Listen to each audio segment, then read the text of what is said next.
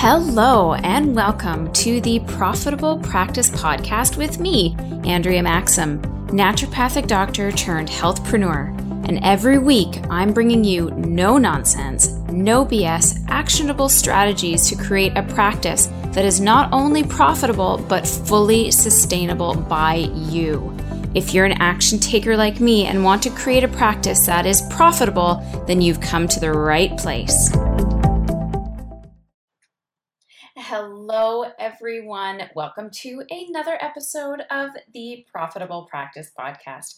I am, of course, your hostess with the mostest, Dr. Andrea Maxim, and today's show was another one of those interviews that just flew by, and I was completely enthralled in the conversation I was having with Mike, and I just had such a phenomenal time, and it was on a really, really important topic. I had just spent the entire weekend listening and watching this Teachable online summit. Teachable is a monthly/annual online course platform that you can buy that allows you to make your own courses. And they had 40 speakers that came on and were pre-recorded their workshops. And then they had a webinar every single day that, of course, was used to sell the professional membership of the course. But what continuously kept coming up on these calls, and I recorded all of them because I love them so much, was a lot about copywriting and a lot about writing from this place that really engages your audience and talking to the people that you want to come into your office. It's that person that patient that you've had where you could just shoot the shit with them and drink coffee with them for the entire visit and still accomplish what you want to accomplish and still have fun and, laugh. And we all have those experiences. We all have those patients where we connect with them on such a calm, cool, and collected level that you just want to see more and more of those people coming in. And writing is one of those great ways that you can engage with those people.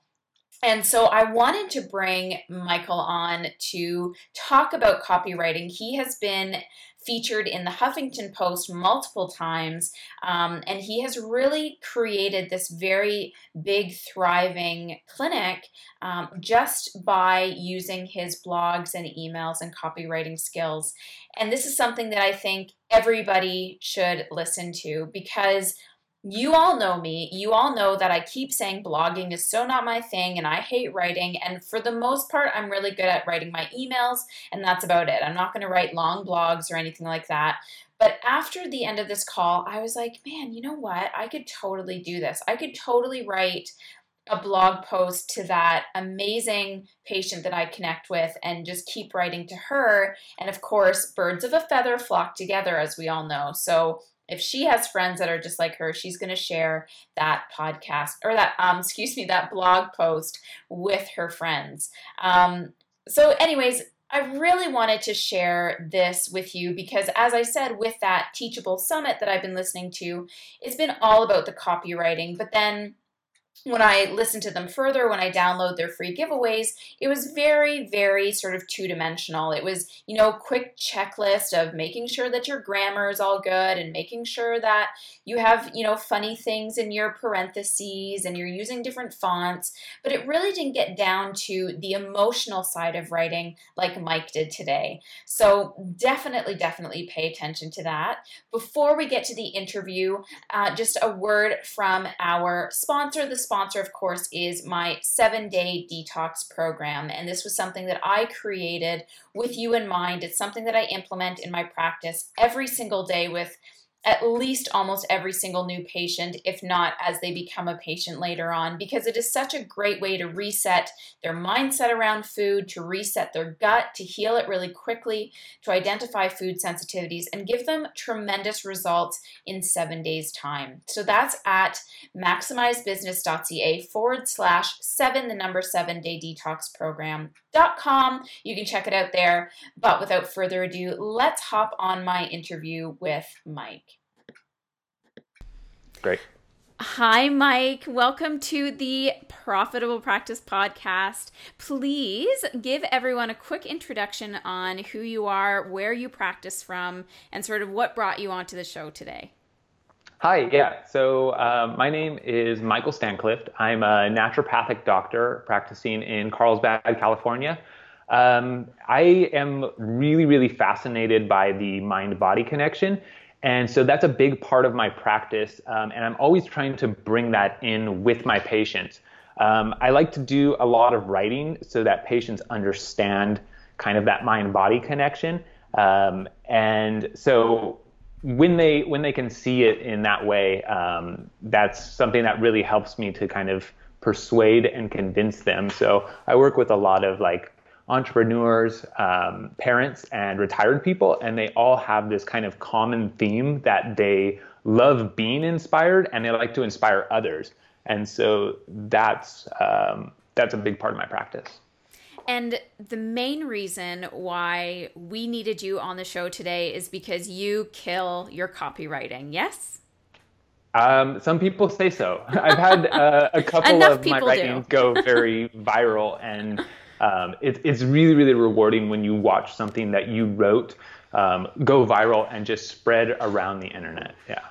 And I think a lot of us have no idea how to write to people. We hear about copy, copy, copy, this, that, or the other thing. And I think you and I can both agree that you can write, pages and pages of information. And if it doesn't resonate with someone, if it's not connecting with someone, it really serves no purpose. So I would love to kind of get your kind of journey on how you got really good at writing your copy so that you have that really authentic personal stance, but you're actually getting the rewards back from it. So how did it kind of all come about?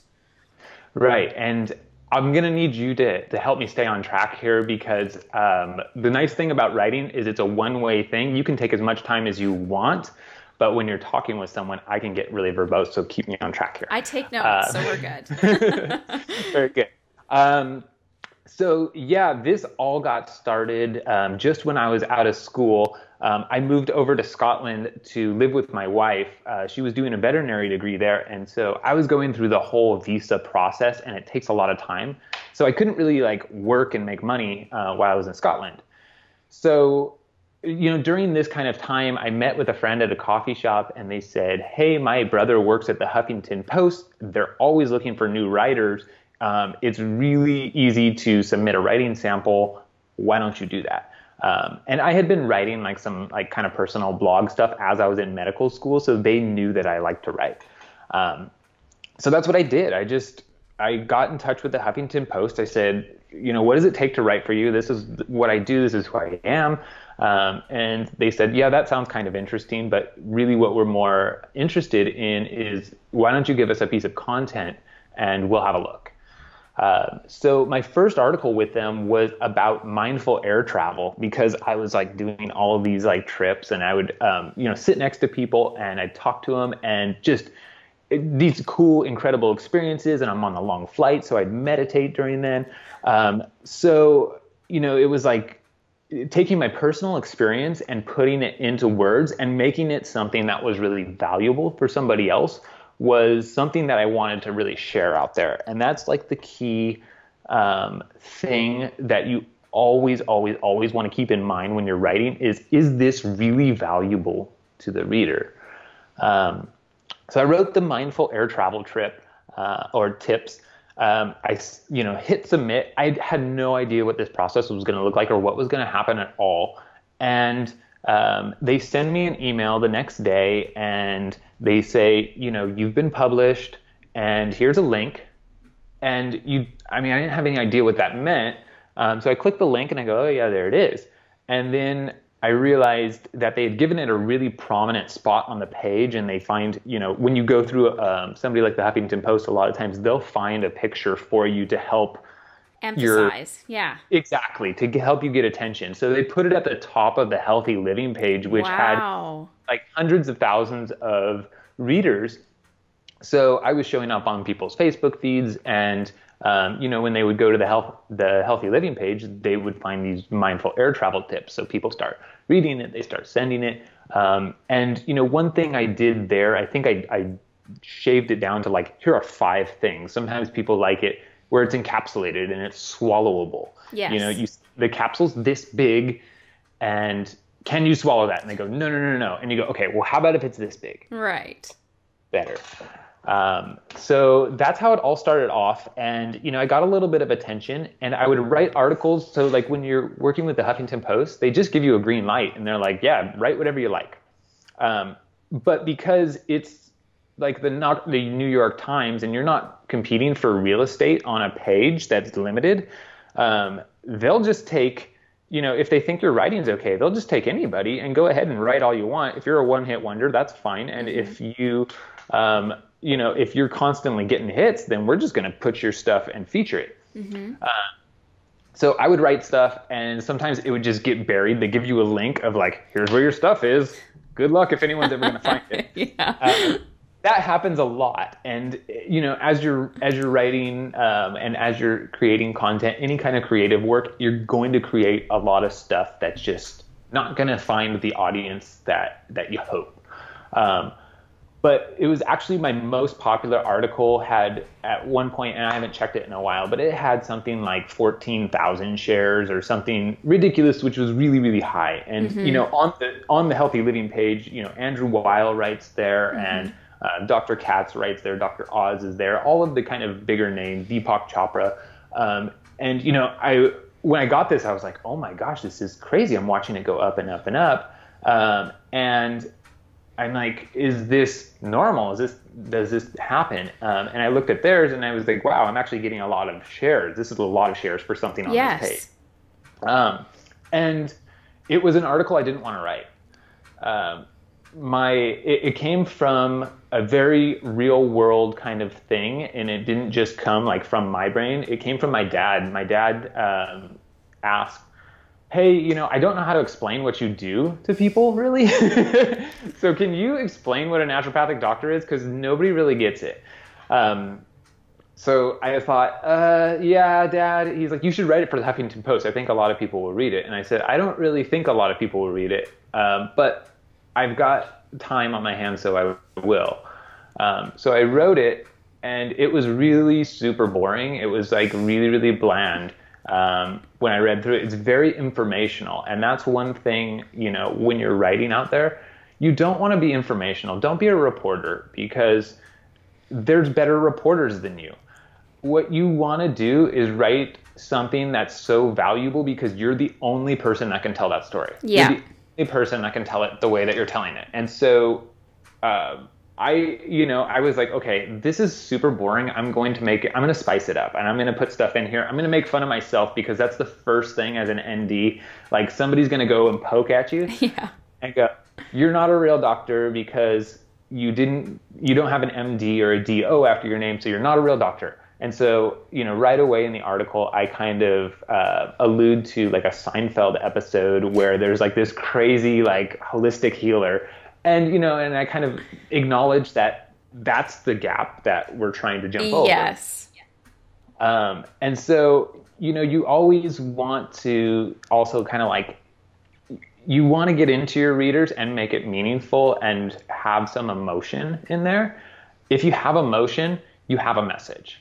And it's usually memorable. I'm sorry to interrupt, but I find by you elaborating and making it unique and putting that spin on it and making it entertaining, I feel like it sticks too. So people will say, oh, did you see that article on the Huffington Post about that crazy witchcraft naturopath? But he actually made it sound legit. Like, exactly. That's the thing is, our memory is tied to our limbic system. So the hippocampus is like, it's surrounded by the amygdala. So if you're going to feel emotions, it's actually going to be memorable. And that's what you want to do is you want to put out emotion. You want your reader to feel something.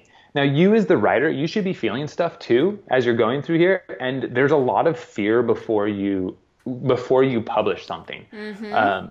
And if you don't have a lot of fear, if you read through your article and you go, yes, this is very well written, it's very solid, then you've probably written a good article for a medical journal, but probably nobody wants to read it and then come see you as your doctor. Mm-hmm. So that's, one of the things that I really want people to take home is this is going to feel really uncomfortable and really vulnerable. If you get enough readers, which is hard to do, it's hard to get enough readers, but if you do get enough readers, you're going to get some critics And when you read their comments, that stuff is going to dig into your brain, and it's going to be a new challenge for you to Yes. kind of overcome and to deal with. But it's really cool. I mean, when you see like, oh my gosh, my article got these, 20 people are going nuts about it. Well, first of all, I'm excited because 20 people that, those are 20 people I've never met, and they're Right. going nuts. So I've struck a chord in there. So I have like something valuable. It's like some kind of art, right? Like some kind of art just makes you go, ugh. And it's Mm-hmm. like, that's good. Mm-hmm. Because you know what? There was thousands of other people that loved it and that shared it and that put it on their website. And when you create something that's valuable and that people like, they'll just instinctively want to share it. Can I stop you right there and ask you a question? It's so funny that you're bringing up that point about the trolls and the naysayers, because I was actually reflecting on that at lunchtime today, and I was thinking, a lot of us are trying to hit it big. Like, we see all these people that are hitting it big online and on video and on TV and in our own community as naturopaths, and we all want to be there. But there are certain sacrifices that have to be made to get that level of status. And I think that's something that we should definitely touch on very briefly before we continue about how to deal with the criticism. Because, as you said, writing something is an incredibly vulnerable, scary thing to put out there. And I think that's why a lot of us don't want to do Facebook Live or YouTube videos or blog, because number one, we don't know what to write about because we don't think anyone's going to read it. And number two, we're scared shitless that someone's going to actually read it or watch the video and potentially say something negative about it. And I wrote a book, Maximized Health, and I literally haven't read that book cover to cover since I published it. Like, I just won't go back and read it because it's just one of those cathartic, like, vulnerable pieces that I wrote and read the chapters separately, but I have not read it in its entirety. So how do you work through that now that you've achieved such tremendous success and got such traction with your writing? What do you do when you read those comments, and how do you work through that so that it doesn't scare you away from continuing the process? But it's hard to forget, just like when somebody unsubscribes from your newsletter, like, it hurts you every time that happens, and that's very small compared to somebody's words that they're writing about something you've written. Right. I'm going to go to a place that you might not expect me here. My brother-in-law is a cop, and he trains other cops, and he does some like really dangerous stuff. He works with gangs and stuff like that in Southern California. So, one of the things that they do in the police academy is an exercise that's called Fight for Your Life. And they take away all of your kind of weapons and things like that, and you fight and you roll to the ground. If you want to be a cop, you've got to be able to fight. And if you want some status, you're going to have to take a hit. And you won't know what that feels like until you do. There's no way to prepare for it. If you've never been in a fight, it's hard to explain what getting punched in the face is going to feel like to somebody that hasn't been punched in the face.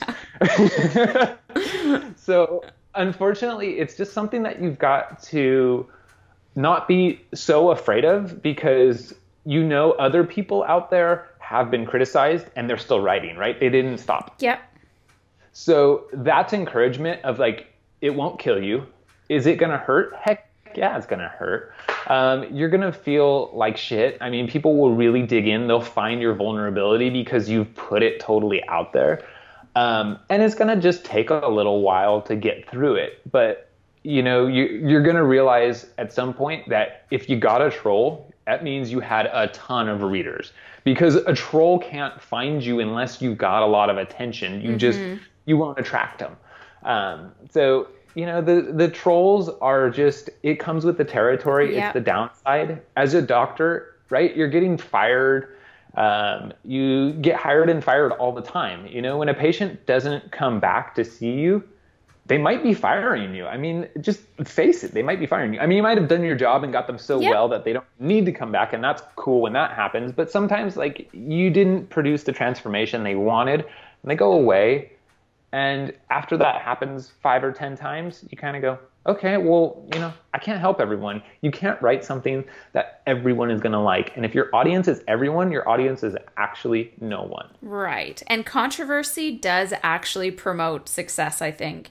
When there's a negative and a positive side to something that you've written, I think that dialogue tends to spur more interest and more intrigue, and I think would actually help to maybe make you even a better writer, because you can see, okay, when I talk about this from my personal stance, not just, as you said, an infographic or informative stance, this is my personal take on it, and people are responding to it, negative or positive, I think that is a good thing. What do you think? I think it really depends on your audience. Does your audience want controversy? Some people do and some people don't. If Okay. your audience doesn't want controversy, or if your message isn't controversy or doesn't want to be controversial, I don't think it's necessary. It's certainly a psychological trick that to get some attention, but my writing now is really focusing on being inspirational and finding things in everyday life that spark a new thought, a new perspective. What I'm trying to show my patients and what I'm trying to bring into them is I want them to live a mindful life, because I know it's going to make them happy. I know that they're going to get into a healing place if they do that. And I want to show them what that's going to look like from the inside. And I can talk all day about, here's the mindfulness thing. It's really easy to do. You should do it this many minutes. Here's how to do it. But if I can't show them what that result is going to be, well, who wants to hear about that anyway? Because that's going to take a lot of effort. But if you start seeing like, oh, wow, this little thing that you did, you really enjoyed your vacation more. You really, you went to this family event and there was something, going on that you didn't like, but you were able to find something nice that you did, and you got a lot of happiness, a lot of meaning. At the end of the day, that's the valuable stuff. So Now, I don't think controversy is like necessary. fair enough. And I don't think I was saying that it had to be there, but I was just saying when you write something and you're coming from a personal perspective, often there's people that aren't going to agree with you. And I do find that Yeah. sometimes that dialogue, like the comments, and someone will be like, no, and they'll be like, yeah, and then, anyways, that was kind of Oh, where I'm coming totally. from. But I do appreciate that because, and this is something again that I was thinking about, is I'm really thinking about with my messaging, am I getting enough of my personality across? Am I really speaking authentically with my group, or am I speaking just the way that I want them to read it? Do you know what I mean? And I would Right. love for you to touch on the differences between how people think they should write versus that authentic, personable touch that people actually want to read. Right.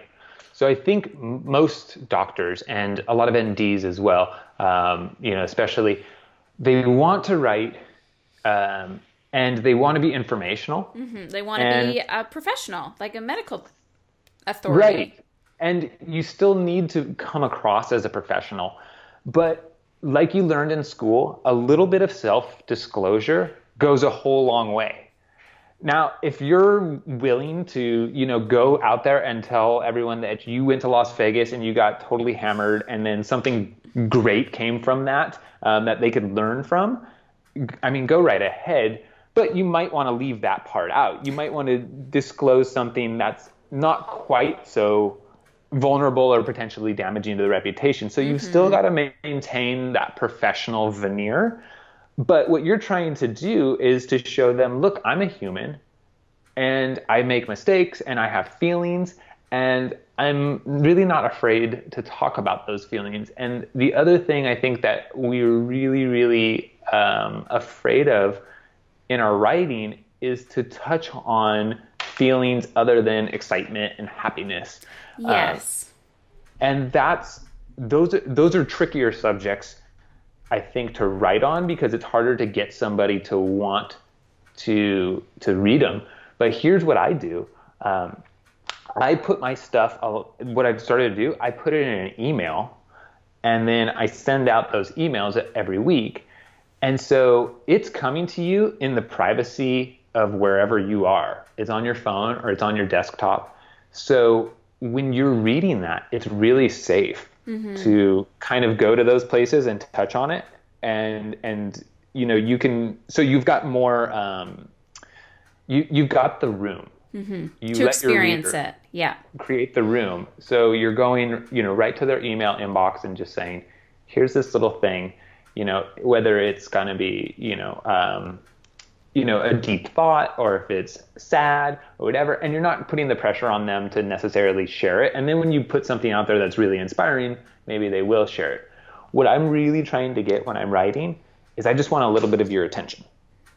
Because the more of your attention that I have and the more that I create a feeling in you, then when something goes wrong with your health, or when you hear somebody else, and there's something wrong with their health, you go, oh, you got to go see Dr. Stanclift.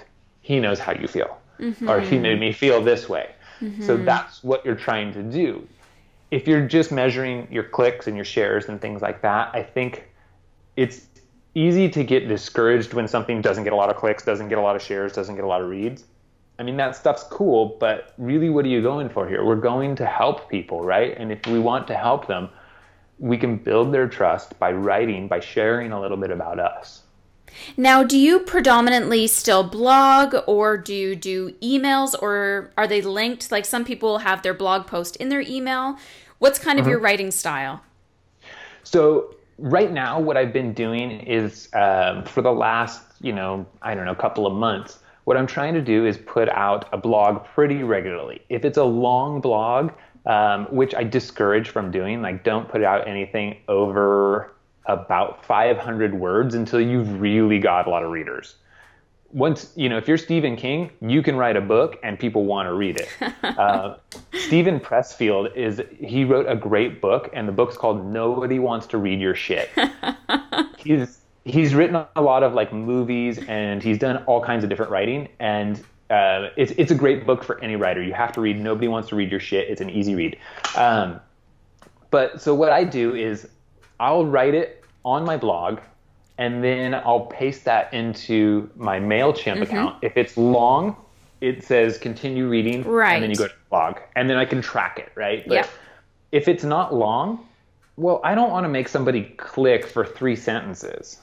So I just put it right there, and here it is. It's in your email, and you know what? A lot of people save them, and when they come in the door, when they come in, they want to talk about it, and it opens up these conversations. It gets you to this deeper place, and you're already, you've already kind of lowered their defenses right away. And that's a really good thing for getting valuable medical information and for helping them to make the change that they want to make. I so agree with that. And I still have patients that will respond and say, I needed this today, or thank you so much for sending that to me, or, I got your email last week and I'd really like to, do this or do that, something that you talked on. And that's how you know that people are actually reading it and that people are getting value from it. And I had a question that I was going to ask. And I've completely forgotten it, but it was along the lines of writing and how long. Oh, this was it.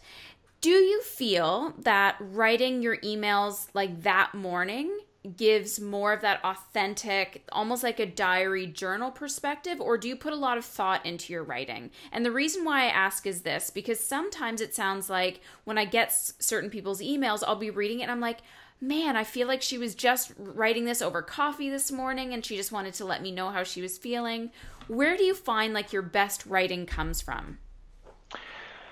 It's going to be different for every piece. It's going to be totally different for every piece. I think of it like a meal. Like writing, it's living, it's fresh, right? So it's got to be fresh. You don't want to package it up and deliver it 3 months from now. Now, that said, people are reading stuff that I wrote on the Huffington Post years ago and coming in. They said, I read this. I want you as my doctor. I'm coming in. So it's fresh for them. But it's something that I can continue to do because it's fun for me too. It's enjoyable when I put it out. So I think of it like a meal. Some meals are like you can prepare it in 20 minutes. And some meals, they take days of preparation and marinating and all of this. So the big, the answer to that is write a lot, see what comes out. whatever I start with is never, ever what I publish. Never. Mm-hmm. I started this morning's email, and I was going to write, I think, on the topic of generosity because we just had our baby shower, and these our friends and family were so generous. And you know what? I was starting to write on it, and I started to like search, are there studies about how generosity improves your health? And it was like, now I'm being a reporter. This is weird. I don't want to do Mm-hmm. it. I changed it, and I wrote about this experience of throwing rocks into the lake with my 5-year-old nephew. He says, "Can I throw rocks into the lake?" And agreeing to that, he was like, "Oh, what? We can throw rocks in the lake?" And then I took him down there and I said, "Have you ever seen a rock skip across water?" And I showed him how to skip a rock. Um, and it was just like this incredibly powerful thing, and it just led to all these like insights on what he's learning and what we're Mm-hmm. thinking about, all of that. So yeah, it was really fresh. And then sometimes I'll work weeks on an article before I'm ready to publish. What you want to do is you want to publish just before it's perfect. When you go, this is almost there, boom, it's ready to go. It's ready to go. Because if you're trying to get it perfect, you're never going to publish. And what's important is sharing what you have inside, not that it's perfect. People will know when they read it that you're a person and that it's not, and that it can't be perfect, that there might be flaws, there might be mistakes, and you can build on that on your next writing. What you don't want to do is publish something that you haven't looked at a second draft of. You don't want to publish off the top of your head unless you're really, really good and all of your readers really appreciate that point of view. I think another thing I would, advocate as a resource is if you aren't subscribed to Seth Godin's daily blog, you need to be. He writes a blog, it comes to your email every single day, and he's a huge source of inspiration because he's talking to the world of marketing and entrepreneurs, Mm-hmm. but he's doing it from a very similar perspective from what I'm doing it. I just have the bent that I'm a doctor. And he does it in like a paragraph, isn't it? Just a snippet, like every single day, quick, quick, quick, like quick read, move on Yes. with your day, but it's like And deep. that's the cool thing about writing is it might take me 2.5 hours to write something that's 4 sentences. Mm-hmm. But when it comes out, it's a beautiful 4 sentences, Yeah. right? It comes out, you read it, and you go, "Oh, that's really nice." You cut down to the point. Yeah, I spent 2.5 hours shaving that down from 1,200 words to 200, and I'm doing that for you. I'm doing the work for you on that part. And that's what you're doing for your readers. You don't want to make them do all the drudgery of reading through it to get to the point. You got to keep their attention. Stephen Pressfield talks about that in that book because he's writing movies. And to keep somebody's attention, you got to keep ratcheting up stuff until you get Mm-hmm. to the climax. So you're writing, he talks about writing in kind of this classic 3-act kind of play, really, and it's got to have the intro. There's got to be a little bit of intrigue there, right? That hints at what the climax might Yeah. be. Yeah. And then you're building up until you get there. And once you get to the climax, finish it. Just finish it. Yeah. So don't keep going on. You're done. You've told your story. You've made your point, and it's just like a joke. As we're telling a joke, you're building up to the punchline, and then punchline, and boom, it's over. Yeah. Don't keep going. Yeah. So now this is the part that I'm thinking of as I'm listening to you, and I always try to elaborate on what people could be thinking about the same thing. So now I'm starting to hear how beautiful this is and how freeing it is. But I'm also hearing the time that's going into this as well. And for some people that legitimately want to write and want to get their stuff out there, there is a significant time commitment to this if you want to do it well. And how do Yeah. you start to incorporate that time commitment now for writing with running your practice and having a growing family? How do you start to prioritize that? Or that's just basically it. You just prioritize it. Yeah, you prioritize it. What does this mean to me? What does it mean to what does it mean to my practice? And for me, writing is a big part of it's a part of who I am, and I've made it that way. But it's also really, really kind of profitable to think about. Now, it might not be, making patients line up around the door, but here's what I write about my travels. I write about, everything that I go out and do. So it starts making a lot more things business expenses. We just went to Europe. The whole trip, I mean, I wrote about every stop and all the places we went, and I'm taking the pictures and I'm putting it there. And if I want to buy a new camera to go to Europe, well, there we go. So I'm incorporating this like work-life balance in. I'm writing about it and sharing it with people. And in that way, I'm, bringing down, my gross taxable income. So think about it that way. Well, Sure. great. You get to do the stuff you want to do. So it's really profitable. So even though it might, take you a bit of time to write something that you think is worthy, it's going to be really worth its weight in gold. It's kind of I just think of it that way, and it takes time when you first get into it, or if you get to these like areas where you're stuck, it's going to take a lot of time.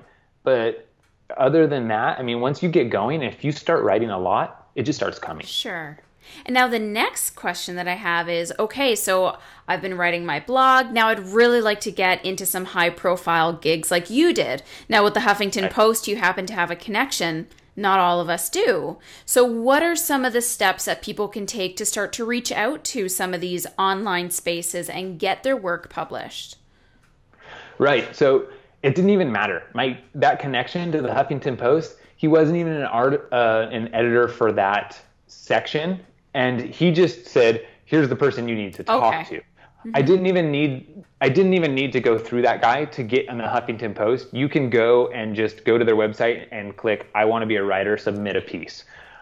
So people ask me that all the time. How did you write for the Huffington Post? I said, you can do it too. You don't even need my contact. And I have a different contact every time that I'm going through. A different editor will see it. So if you want to write for Huffington Post, they're always looking for new readers and new writers. And if you want to get a gig like that, I think that that's easy enough to do. There will be people that will reach out and start to ask you if you want to write, for them in some way. When I was looking for a job, I think it was a really attractive thing that built my resume that I had some, kind of some attention like that. I Sure. think clinic owners saw it and they thought, wow, we can actually get some attention for our business. And that got me into a little bit of a trap, to be fair, about my writing. And my writing, it took a slump, and there was some things there that I think I would advise probably your listeners to avoid. And that's like, when you get into a contract, you want to still have some of your artistic license. Mm-hmm. So if the clinic wants to, they've got their reputation to at stake out there whenever you're writing, and they're going to publish it. So, I mean, absolutely, I think they should have the yay or nay if they're going to publish or not.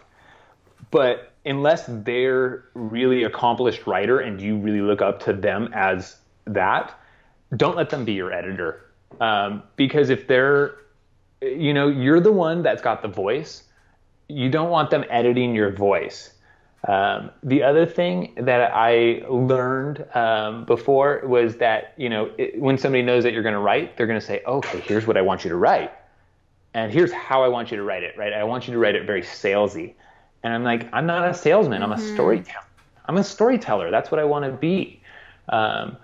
So I was writing stuff that was like really kind of salesy, and people were just unsubscribing left and right. And our open rate was going down, down, down, down, down on our emails, because it was like, come spend money. Yeah.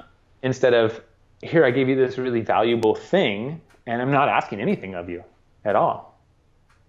All I want, actually, what I am asking, when I'm not telling them what I'm asking, is I want their attention. Mm-hmm. And that's 100%. that's really, really valuable, that I value their attention.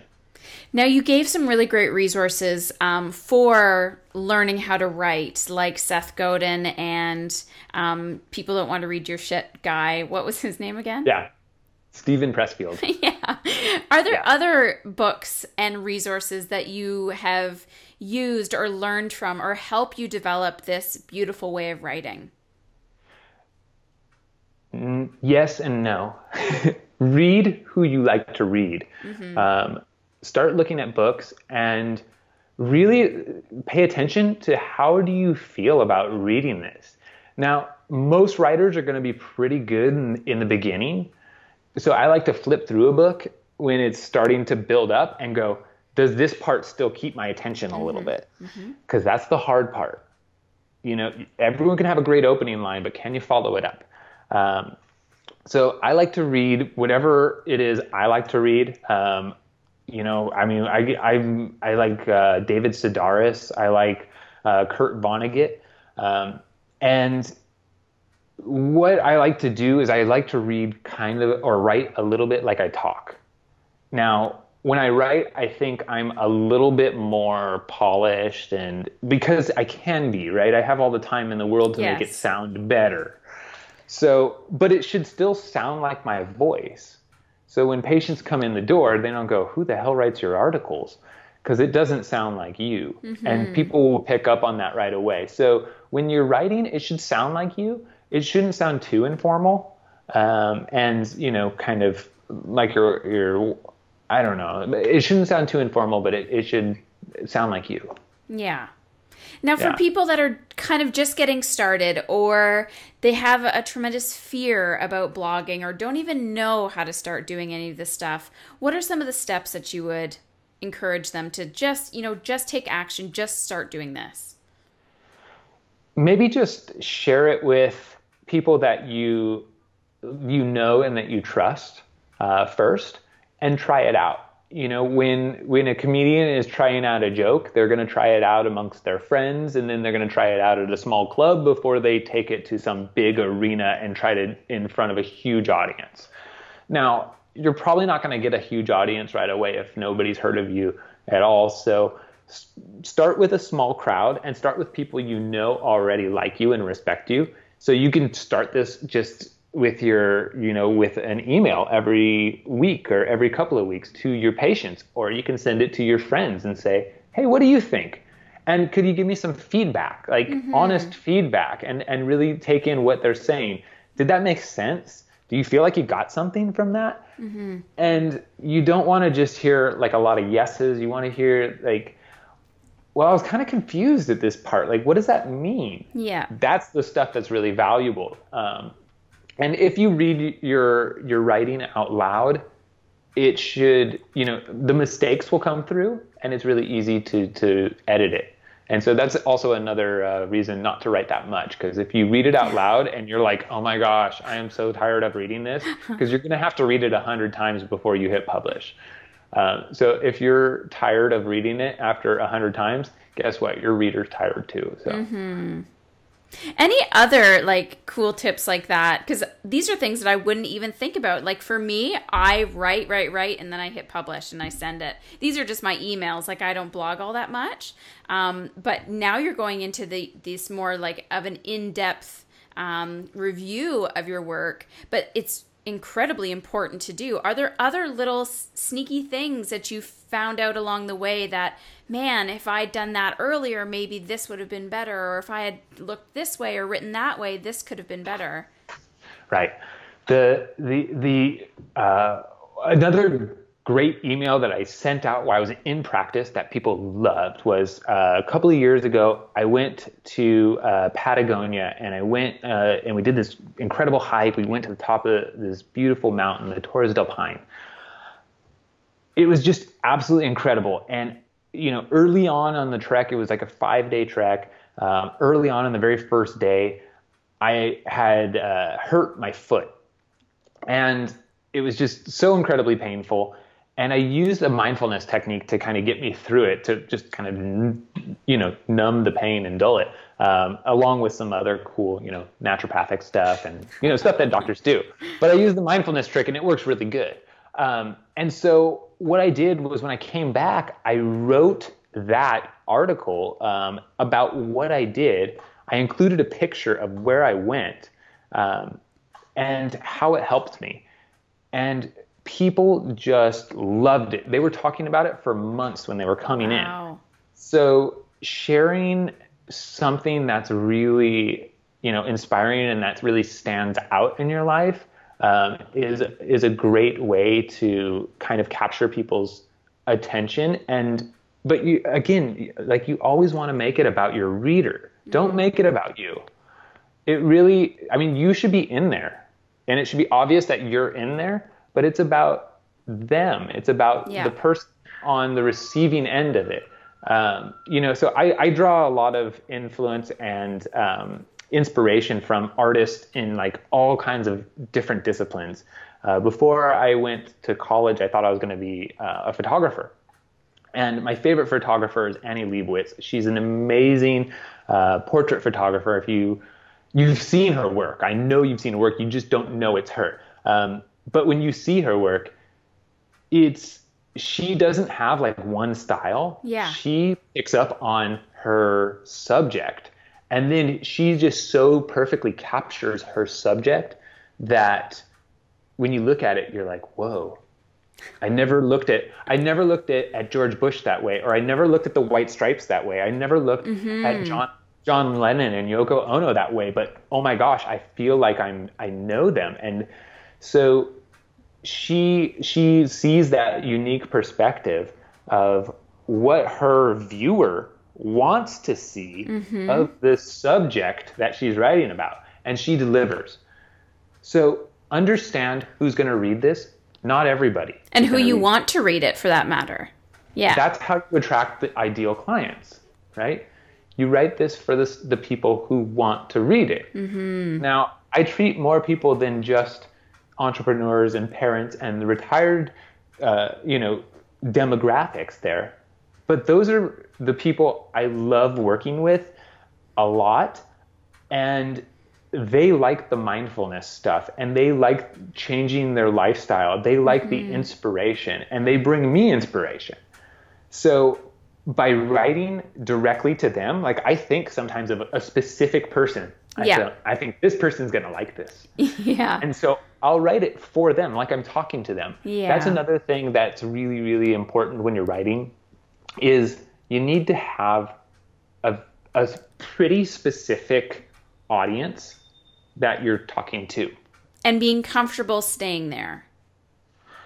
Right, but your audience might change a little.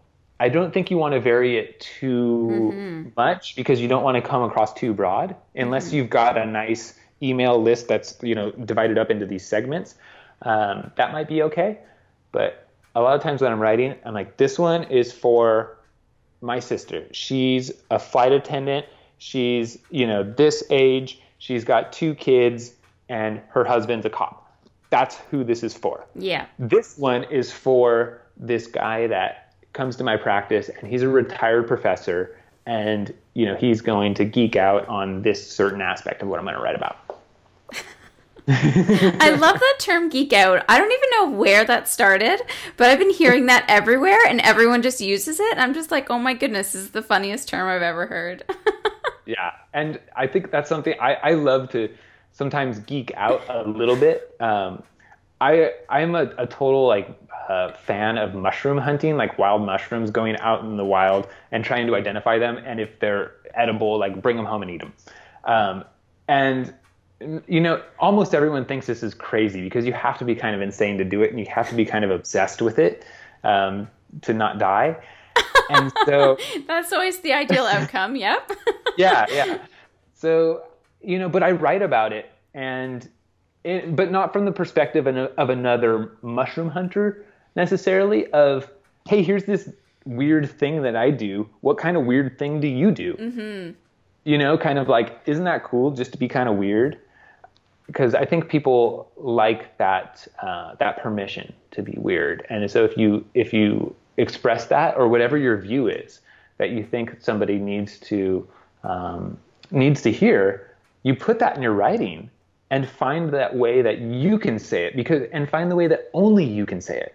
That's what's really valuable. That's what makes somebody want to read your writing and not just go to the Huffington Post and look for the, 5 foods you can eat to lose 5 pounds in 2 weeks or whatever. Yeah. Because I love could, this. You are so insightful on this, and I'm just eating it up, and I think it's so fabulous, but it's so easy, but no one has ever explained it in such a wonderful way that you just did over this call. And I think and I love the part of you saying, pick one person, write to them, because that cuts out so much noise, that cuts out so much pressure to try to make this entire group love what you're writing. You say, you know what, today I am writing to that mom that's had a shitty day and she wants to throw her kids outside and just leave them there. And I'm going to talk about my frustrations to that woman. And then tomorrow I'm going to talk to this man who, loves his wife and wants to take her on a trip or whatever. And I think just for you to simplify that has made writing to me seem so much less threatening. And I hope to anybody who's listening seems so much less threatening as well. And also the idea of length, because I think people get so caught up in these 1,000-word articles. And to be quite honest with you, I've been asked to write for different magazines from a naturopathic perspective, and they're asking 600 words or more, and I'm like, I can't. Like, I'm tapped out at 500. I don't have the capability to keep rambling on, because I'm kind of right to the point. This is what we're talking about. This is kind of how it is. So I think also understanding that about yourself as a writer too, being like, I can ramble on and it sounds amazing, or I'm going to be like Seth Godin and write 4 lines and it's going to, kill it every time. So I just wanted to say thank you so much for being so honest and so, even this call has been so captivating that the time has just flown by. And I've just been like enthralled in listening and watching you speak, because you do it with such a passion. And I think it's fabulous. So I just wanted to thank you for making such a daunting task seem not so scary, to me at least. Right. And I know you get it, but I want to make sure that your listeners get it too. When you're writing for that mom that's had a shitty day, like, think about the specific mom that you're writing to, and write to that patient that you love working with, that's so rewarding to, and pick out these patients as they come in your practice. Go, I love working with that person, and here's what lights them up. Write to them and you'll get more of them. Mm-hmm. Yeah, so good.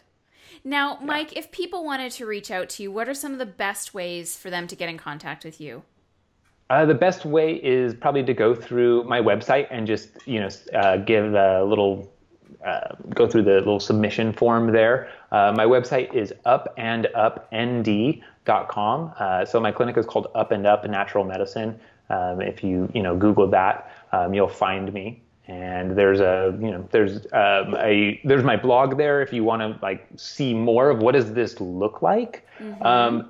All the pictures on my website are pictures that either I took or that my wife took, and just in our travels. And so that's another thing that, not everyone's a photographer, right? And I'm not a great photographer, but I'm okay. Having a good camera helps.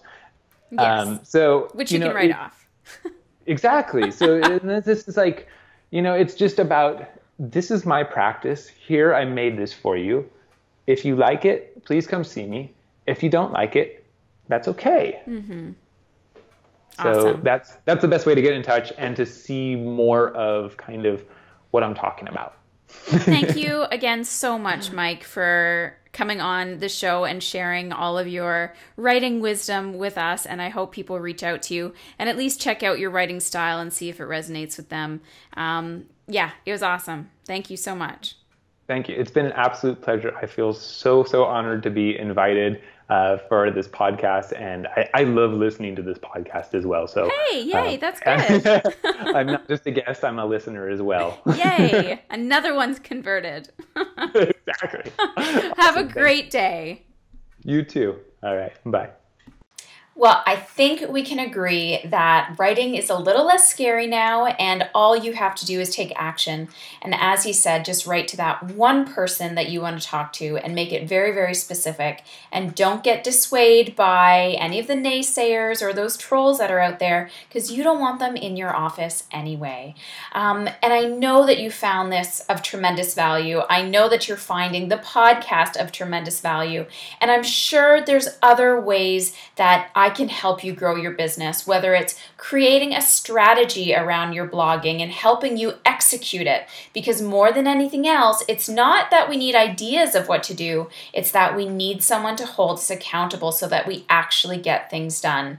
And this is why I have my 30-minute strategy call just for you and I to work one-on-one and get that blogging schedule or that editorial calendar set up for you. If you want someone to review your reading, I will absolutely do that with you. If you need someone to help you with the tech side of things, to get things launched and out there and, help improve your likes and your shares, I can do that with you, because that is why I'm recording these podcasts, is to help give you strategies and then, of course, to help you execute them with my 30-minute free call that you can book on my website, maximizebusiness.ca. Just go to the Work With Me tab and schedule your strategy session there, or contact me directly in the contact form and we can set up a time that works best for you.